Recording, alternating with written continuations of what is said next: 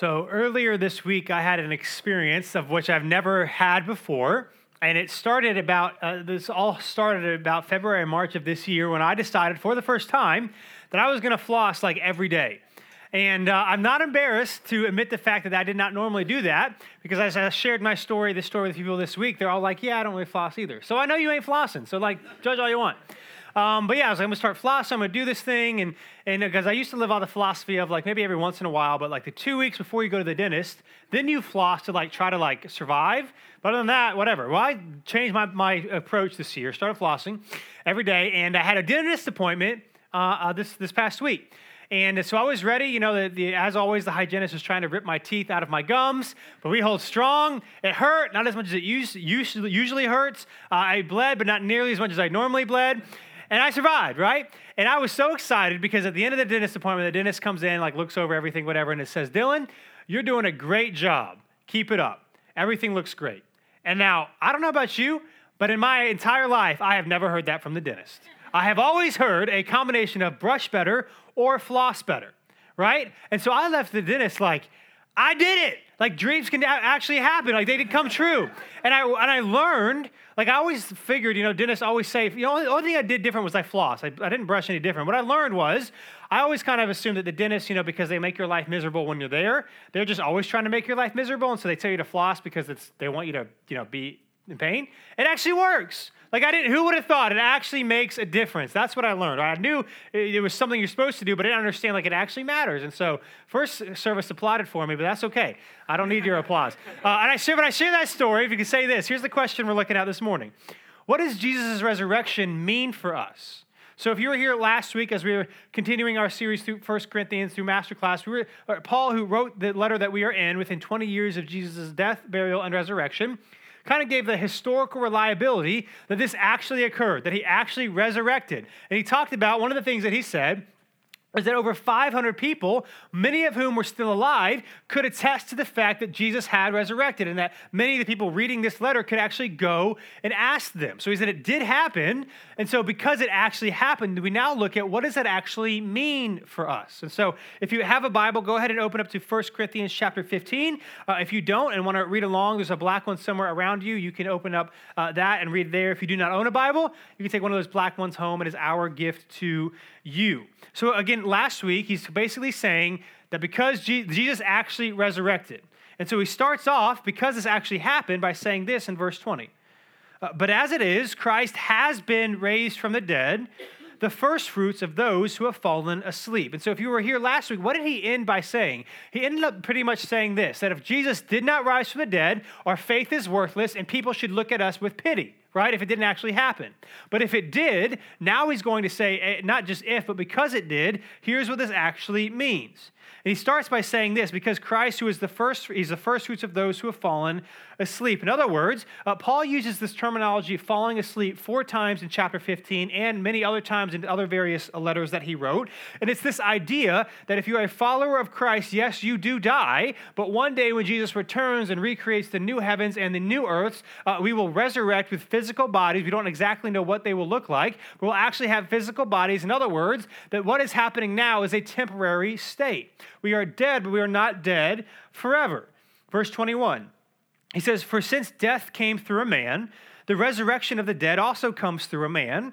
For just as in Adam all die, so also in Christ all will be made alive. Now he's referencing back to Adam and Eve, the Genesis account of creation, where God originally created a good and perfect world, but sin came in and corrupted it. Evil, pain, and suffering is now here. Our creation, how we live, is not what it will be in the future. And this is all possible because sin started through one man, and yet God's solution was to come in the form of a man himself and provide the solution, so that all who follow this second man, this Jesus Christ, will receive grace and forgiveness and mercy, not because we did anything to earn it, simply because God loves us and he made a way for us to experience life that we could not experience without him. In other words, that this resurrection is important because it is the only way for us to experience true life. What is the gospel? Again, the gospel is not that you try really hard and you show up on Sundays and you give and you pray and you treat other people nice. Those are all good things, but that's not the gospel. The gospel is that Jesus is king, that he is Lord, and that he has come to do for us what we could not do for ourselves by living a perfect life, dying the death that we deserved, and resurrecting to defeat sin and evil and darkness. And that will one day consummate when he returns a second time. In other words, here's what we need to know as we're reading through this text of what it means for us to understand the resurrection, and that's this, that Jesus is our only hope. What Paul is saying here is that Jesus is our only hope. It's either Jesus did this for us, or we're all out of luck, we're all doomed. There is nothing that can save us. There's nothing that can give us grace and forgiveness if not for Jesus. He is our only hope. Now, I don't know if you've ever been in a situation where you were when you were doing something and you only had like one thing had to work out, otherwise you wouldn't get what you wanted. I don't know if that makes sense, but let me give you an example from my own life. About 5 years ago, I wanted to buy a flat screen TV for the first time, like a good old flat screen TV. And so I was searching around, and this was like the last year that they made plasmas, and I really wanted a plasma. And basically they found this last model that Samsung made, and I was like, I want that. 50 inches is going to be awesome. And so I was looking around trying to find like the cheapest option, and I go to Costco, which we're members of, and because if they have stuff, it's typically a little cheaper. And they didn't have the 50-inch version, but they had the 55-inch version, and it was like $75 cheaper than the 50-inch version that you could get anywhere else. And I'm like, we don't need 55 inches. Yeah, we need 55 inches, and it's cheaper. I'm going to get it. And so it was a Saturday night. I still remember this. And I was online on Costco, their website, and putting in my credit card information, about to hit submit. And then I was like, wait, why don't I tomorrow go to Costco itself and actually go to the store? That way I don't have to deal with shipping. And we lived in an apartment that time and having to lug the thing over. And I was like, let me just see if they have it in the store first. And if not, then I'll order it. So the next day, wake up, go to church, come home, watched the Panthers play. It was a Sunday afternoon for the last time. It was kind of like the going away, just like the last hurrah of this little 32-inch TV. And then I'm going to go get my new TV, right? So the game's over. I drive to Costco, and I find out that they don't have it in the store. And the lady said, the store and online are like two different entities, so you can't even order it here. You just need to go back online and order it. And I said, okay, I'll do that. Drive back home, go online, and go to checkout, buy the TV, and it says out of stock. I'm like, what? How do you run out? You had it last night. How do you? And then I realized, because I always have 50 browser tabs open at once, that I still had it in my cart in the other browser. So I'm like, I got you. So I went to hit submit. All my stuff was in there, and it said, your session is timed out. I'm like, what is happening here? And so I couldn't get it, right? And so I was really upset. I was trying to find other places. Nobody had it. And so I was like, well, I'm just going to get a 50-inch TV of whatever, LCD, whatever. But I was really bummed because it was cheaper and it was bigger. And so I was like, well, here's what I'm going to do. I went to Walmart. They didn't have it. Best Buy didn't have it. I said, I'm going to drive over to the H.H. Gregg that was in Briar Creek. I think the whole company is shut down now. I don't know, because nobody actually likes going in there. But it was an appliance store, right? And I was like, let me just see if they had it. This is my last chance. And if not, then I have to pay more money for a smaller TV. So I go in. They have one remaining, right? One remaining. And I'm like, you guys price match, right? And they're like, yeah, if you can prove it or whatever. And so Costco still, even though they were sold out, they still had it on their website. So I got the TV at the price that I wanted. And if you've ever been to our house, you ever see that is the TV that's much too big for the space you live in. That is true, but that's why we have it, right? Because at the end of the day, who would have thought H.H. Gregg was my only hope? And that's what Paul is saying here about Jesus when it comes to us and his grace and forgiveness and mercy of God. That he's better than H.H. Gregg, right? But it's the only hope right there. Now, here's the thing. Now, when we hear that, or that Jesus is our only hope, sometimes we can push back by saying, well, that seems too narrow. That seems too exclusive. That seems not very fair. Why would Jesus actually be the only way when we have seemingly all these other options? I say this quote sometimes because it's a favorite of mine, but we kind of assume, why can't different religions be different trails up to the same mountain? The reality is, I don't know who originally said it, but when it comes to the religions of the world, they are all basically the same, except for what they teach about God, salvation, sin, heaven, hell, and the afterlife. In other words, they ain't the same mountain at all. They're all going different directions. At least in Christianity, it's honest about it, and it's open about it. And so the question is not, why is Jesus the only way? The better question is, why did he come at all? Why, if he did not have to, why did he come at all? Could it not be? Because it actually is the only way for God to do for us what we could not do for ourselves. The irony of saying that Christianity and Jesus is too exclusive is that if you take all the religions of the world, that it is actually the most inclusive of all of them, which makes sense if what we read in Scripture is true, that God actually loves everybody and it desires a relationship with everybody. See, the gospel is that no matter who you are, where you live, your gender, your ethnicity, your socioeconomic status, what you have done or what has been done to you, everybody is equal before God. That he loves everybody and gives everyone an opportunity to come and to know him. And so Paul is saying that that is true because of what he accomplished in the resurrection, that Jesus is our only hope. And so he continues by saying this, right? So just in verse 23, he's just talked about how Christ, we will be all made alive in him, but each in his own order. Verse 23, Christ the first fruits, and then afterward, at his coming, when he returns again to reestablish the heavens and the new earth, those who belong to Christ. In other words, Christ first. Christ is the first one to resurrect, as in he's already done it. And secondly, when he returns a second time to judge, to rule, and to reign, all believers that have died before he has come will be reunited with physical resurrected bodies in his kingdom, where there is no death, there is no decay, there is no sickness, there is no illness, there is no pain, there is no suffering. Now, although we're not quite sure what it's actually going to look like, it's going to be incredible and it's going to be awesome. And it starts because of what Christ has done for us, that we will actually get to experience that because of what he did for us. And so verse 24, he continues. Then comes the end. So after this last Jesus returns, he comes the end of the world, and it looks like this. He says, when he hands over the kingdom to God the Father, when he abolishes all rule and all authority and power. For he, talking about Jesus, must reign until he puts all of his enemies under his feet. The last enemy to be abolished is death. For God has put everything under his feet. Now, when it says everything is put under him, it is obvious that he who puts everything under him is the exception. In other words, that Jesus Christ will return to judge the world. As the New Testament writers would talk about this idea of the cosmos, that he is going to recreate, fix, and judge everything in creation and you and me. That he's going to do this, and then after the fact, he's going to recreate the new heavens and the new earth where we will reside, and that everything will fall under Christ's judgment except God the Father himself, because Jesus does everything from the will of the Father. In other words, I want to give you maybe some more notes. I want to explain two things real quick when we read this passage, right? Because he's talking about how Jesus is going to return, but you might be wondering, like, okay, I get that, but like, what does this look like? So let me just say two things real quick. First, again, the question when we read stuff like this is when will Christ return? And then also, when will this new kingdom actually take place? Now, Paul's point here, just to be clear, is not to give a precise timeline of what this will actually look like. Now, there's nothing wrong to be curious about it, to be curious about the end of the world and what all this will happen. The book of Revelation, the last book in the scriptures, talk about it, and so people kind of try to figure out what's going to happen. But Paul's saying is he doesn't even know, and that's not the point. The point is that it will happen, but we should not get hung up on it. If you've been through our partnership class, which is kind of our membership process here at New City Church, you've heard me say this before. This is kind of our stance, just so we're clear on what this will look like at the end of the world. Here's what we would say if you come to our partnership class, and that's this, that we as a church believe that God will bring to the world to its end at his own time and his own way. At that time, Jesus Christ will return personally and visibly in glory to the earth, and Christ will judge both the saved and the unsaved. Those who have trusted Christ will receive a glorified body and dwell forever with the Lord, which is what Paul is saying in this text. And then we go on to say this, that faithful Christians differ on the time and manner in which Christ will return. New City Church would prefer to be on the welcoming committee and not the planning committee.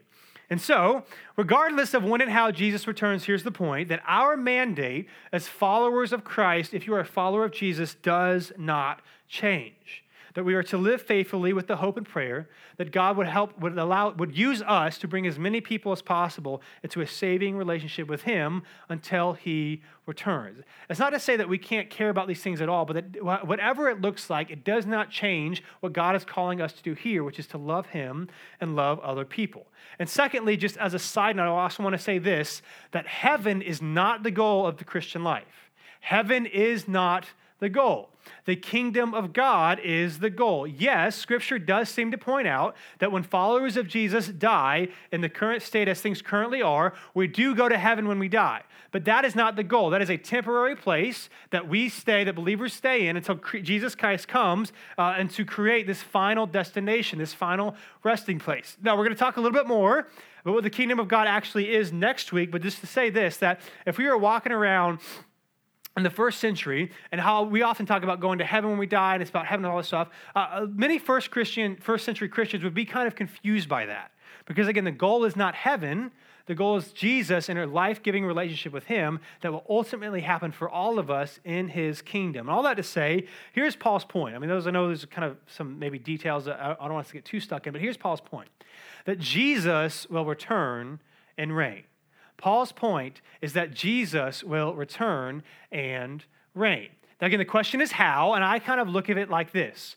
Christina, so my wife and I have been married for 8-9 years, and it's still to this day it happens. And when I try to explain this to her, she looks at me like, what are you talking about? But sometimes when you cook things, you need to let dishes soak, right? They need to soak because you can't, it's easy. Yeah, that's right, amen.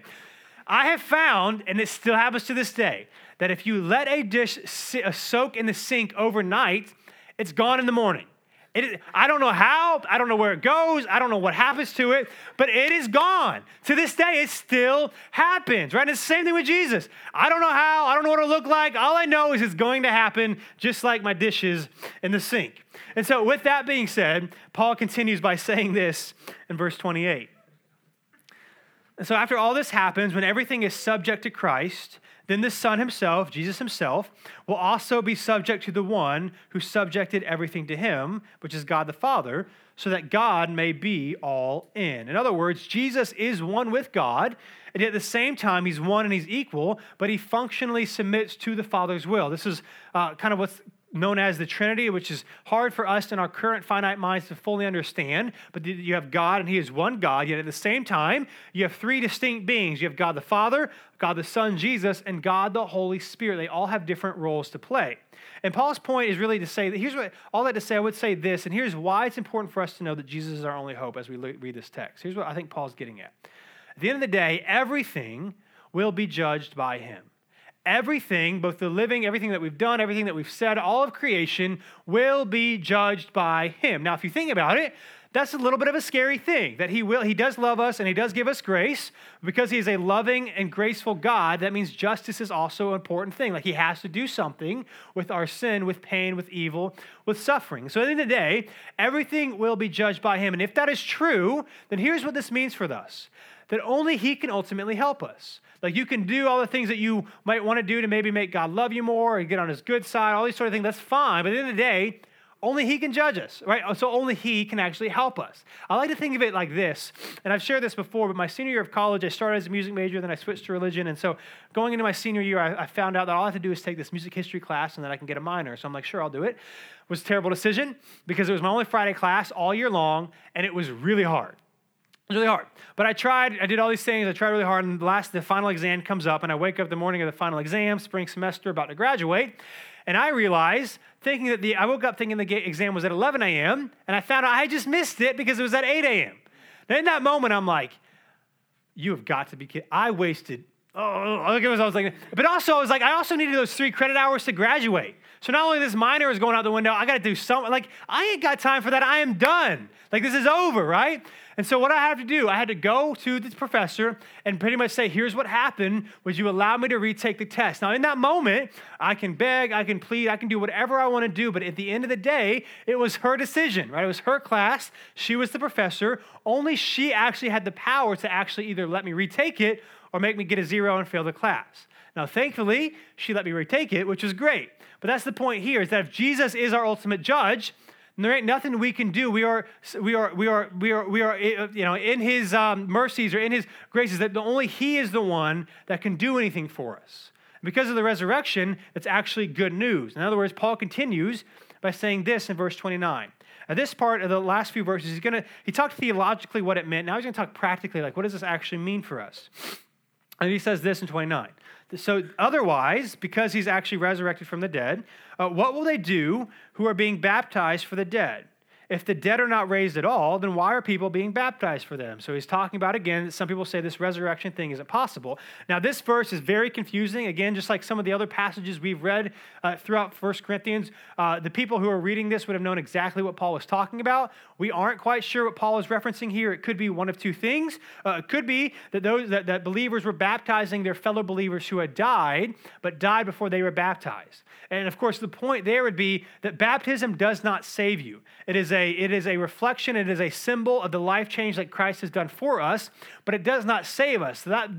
Which means we don't need to be baptizing people that have died because it doesn't save them. Or it might be a little bit more likely, he could be talking about this practice that perhaps was going on where people were baptizing non-Christians after they died. And Paul's point is if they didn't believe and trust in the resurrection, you baptizing them after the fact does not change that. So why are you actually doing it? Verse 30, he then goes on to say this, why are we in danger every hour? I face death every day. As surely as I may boast about you, brothers and sisters, in Christ Jesus our Lord, I fought wild beasts in Ephesus as a mere man. What good did that do me? If the dead are not raised, let us eat and drink, for tomorrow we die. In other words, he said this kind of wild beast metaphor is something that happened in the city of Ephesus. Maybe it was a beating or a jailing, but he went through something difficult. And he's saying, if Jesus didn't resurrect, then it's all for nothing. And even the first century readers of this letter, many of them probably faced persecution of some kind. He's saying, you're doing that for no reason. If Jesus didn't actually do for us what he claimed to have done. In other words, like we talked about last week, if Christ didn't rise, we're wasting our time. He's saying, let us eat, let us drink, because tomorrow we die, and none of it matters, right? None of it matters if he didn't actually do this. But because he actually did do this, here's how he ends this passage, this section. He says, do not be deceived. Bad company corrupts good morals. Come to your senses and stop sinning, for some people are ignorant about God. And I say this to your shame. In other words, he gives kind of three imperatives, and then because these things are true, what we should actually do about it. He says, don't be deceived or misled. Don't be deceived. In other words, this resurrection actually happened. And because the resurrection actually happened, it has radical implications for us. So he says, don't be deceived, come to your senses, and stop sinning. Follow Jesus, right? Give your life to Jesus. Don't live a life as if it doesn't matter. Ultimately, his point is this, that to reject the resurrection is to reject Christ. Right? Christ did not come to be some good moral example or to be some good teacher. He came to reconcile the world to God. And so if we walk around by thinking, well, I just need to go to church and be a good person, and I just need to believe that God exists, we need to understand that it's fundamentally at odds with what Scripture teaches us, that we have to do something with the resurrection. He's calling us to actually believe and trust that it actually happened. In other words, here's what Paul is telling us to do, or maybe rather what we should not do in this text, and that's this. He's saying, don't be ignorant about what Christ has done. Right? Do not be ignorant of what Christ has done. Now, in this context, this is not an ignorance of like, I just didn't know. This is a willful ignorance of ignoring the fact that this actually happened. He said, because this actually happened, don't live your life as if it doesn't matter. It did actually happen. And I don't know if you've ever experienced something where somebody was willfully ignorant of something. I was looking it up because I remembered this week. There's this thing called the Last Man Standing Challenge, where it's not quite as big as it was a few years ago, because I think it was basically run through Twitter when Twitter was a little bit bigger than it is today. And basically, the Last Man Standing Challenge was who could go the longest without knowing who won the Super Bowl. Like, that was the point. And of course, it was just like, you didn't actually win anything. But people would post on there, like, when they lost, here's what happened. And so if you go on their website, it's really funny. You can find out what they call the deaths, where people would report how they found out who won the Super Bowl. Right? So they're trying not to, they're willfully being ignorant about who won. Well, one guy was saying it was like the day or two after the Super Bowl, and he was, playing this game, and so he was walking through the airport with screamo music, earbuds in, as loud as it could be, and he was just like walking straight, like not making eye contact with anybody, like not looking in any of the newsstands. He's just like walking there, and he goes and he sits down, and he's waiting for this flight, like just staring there, crazy loud music. And I'm reading his story, and I'm like, bro, when I fly out of RDU, it says if you see something, say something. I would have said something about you. Like, what do you, something about me just like this, like whatever. I'm like, you scaring me here, right? And he says, basically, he gets onto the plane. He getting the same thing. He's sitting there, loud music, but he had to take out his earbuds when the flight attendant, did the whole safety spiel. And at the end of it, she said, "Go Steelers." So I guess it was the year that the Steelers won, right? There's all these funny stories. One person, their professor told them, a spouse told them. One person had the story about how his 80-year-old mother told them who won the Super Bowl, and it was funny, right? But what they were trying to be ignorant, but what had happened. And what Paul is saying is, don't do this with the resurrection. In other words, he says it this way in 1 Thessalonians. It'll be on the screen. It's another letter that Paul wrote. He talked about it this way. He says, "We do not want you to be uninformed, brothers and sisters, concerning those who are asleep, so that you will not grieve like the rest who have no hope. For if we believe that Jesus died and rose again, in the same way, through Jesus, God will bring with him those who have fallen asleep." In other words, he's not saying that we should not grieve, that we should not be in pain, that we should not have sorrow when those we love die. But he's saying that in the midst of that, you don't have to grieve as if there is no hope, because you know that this isn't the end. And this isn't the end because of what the resurrection accomplished for us. Now, that being said, I want to just make this point as we're looking at this text. You're here today. Maybe you're a follower of Jesus, and so you understand this whole gospel thing that Christ laid down his life for you. Or maybe you're not quite sure about this Jesus thing, but you're here today, so you're hearing it. And I think what we can falsely believe sometimes, particularly if you're a follower of Jesus living in the South, people have grown up going to church, or they went to the church at some point. You can falsely believe that people that reject Jesus are rejecting Jesus because they have heard it and they just don't believe it. The reality of the situation is there are many people in our schools, in our workplaces, in our families who are rejecting the gospel because they don't actually know what it is. It's not that they're saying, "I don't believe Jesus did what he said he did." They're saying, "I don't even know what the gospel is." Like, if you ask people what it is, they might say, "Well, you got to go to church, or you got to be a good person. And hopefully, like, the day you die, you're a good person. God's in a good mood. He lets you into heaven." Or they might say, "I used to go to church." And that's not the gospel. The gospel is that God gave his life for you and for me, that there is hope in him because of what he has done. And so if you are a follower of Jesus, we should not be content with the people that we love and that God has placed in our life, not knowing that God cares for them. That you and I should not assume that those in our lives have rejected the gospel. It could very well be the truth that they are rejecting something, that they have no idea what Christ is actually offering them. This is why I was in the service talking about this, but these last few weeks we're raising money to move into a bigger building because clearly, obviously, we were out of seats, but we're not doing that so that we can have a bigger building, so we could do more cool things. We're doing that because this is true.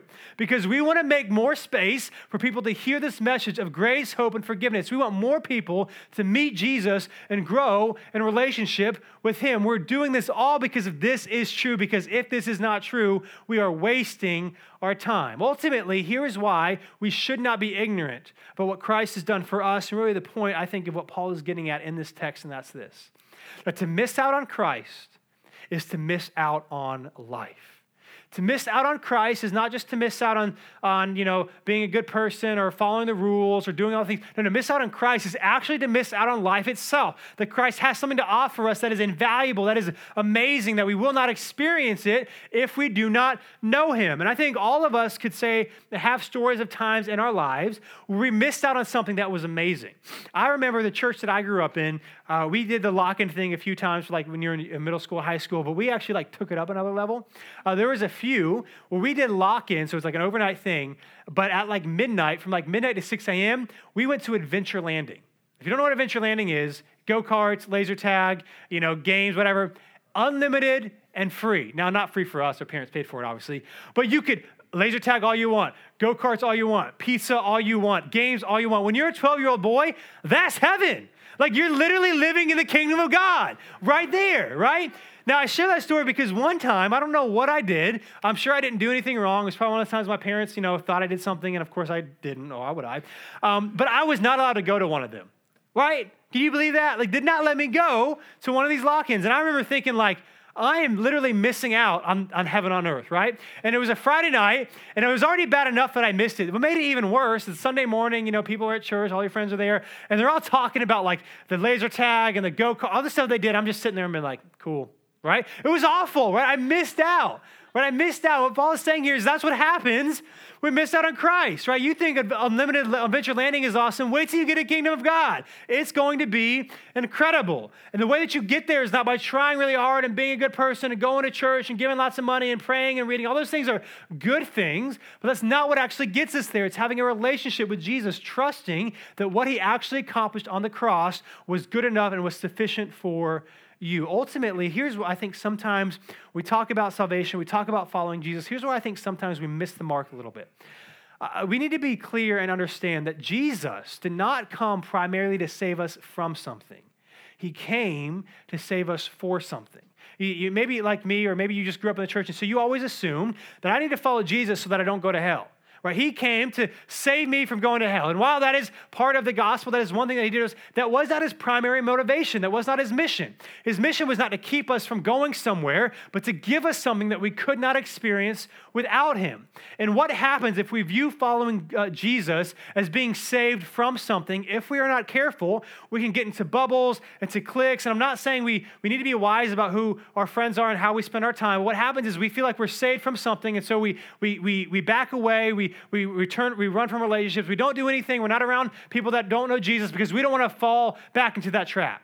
But the reality is, if he didn't save us from something but for something, that God is calling us to love and to serve and to befriend and to be with, to do life with people who do not yet know him. Because he's not saving us from something. He's saving us for something, which is life with him. And so at the end of the day, we all have to wrestle with, what do we do with Jesus? What do we do with the resurrection? Although this life is hard and it's painful and things do not always go our way, even in this life, there is hope, grace, and forgiveness. And ultimately, in the life to come is more incredible than any of us could even ask or imagine in his kingdom. And it's not because of us, it's because of him. And if we miss out on him, we miss out on everything that he has for us. Again, to miss out on Christ is to miss out on life. Let us not be people who hear this message, who have it go in one ear and out the other, but may we always be in awe and amazement and thankful of what Christ has done for us, and take that love and the grace that he has given us to be our motivating factor in how we love others and love God. Again, remember, to miss out on Christ is to miss out on life. And all of that is possible because he actually rose from the dead. Let's pray.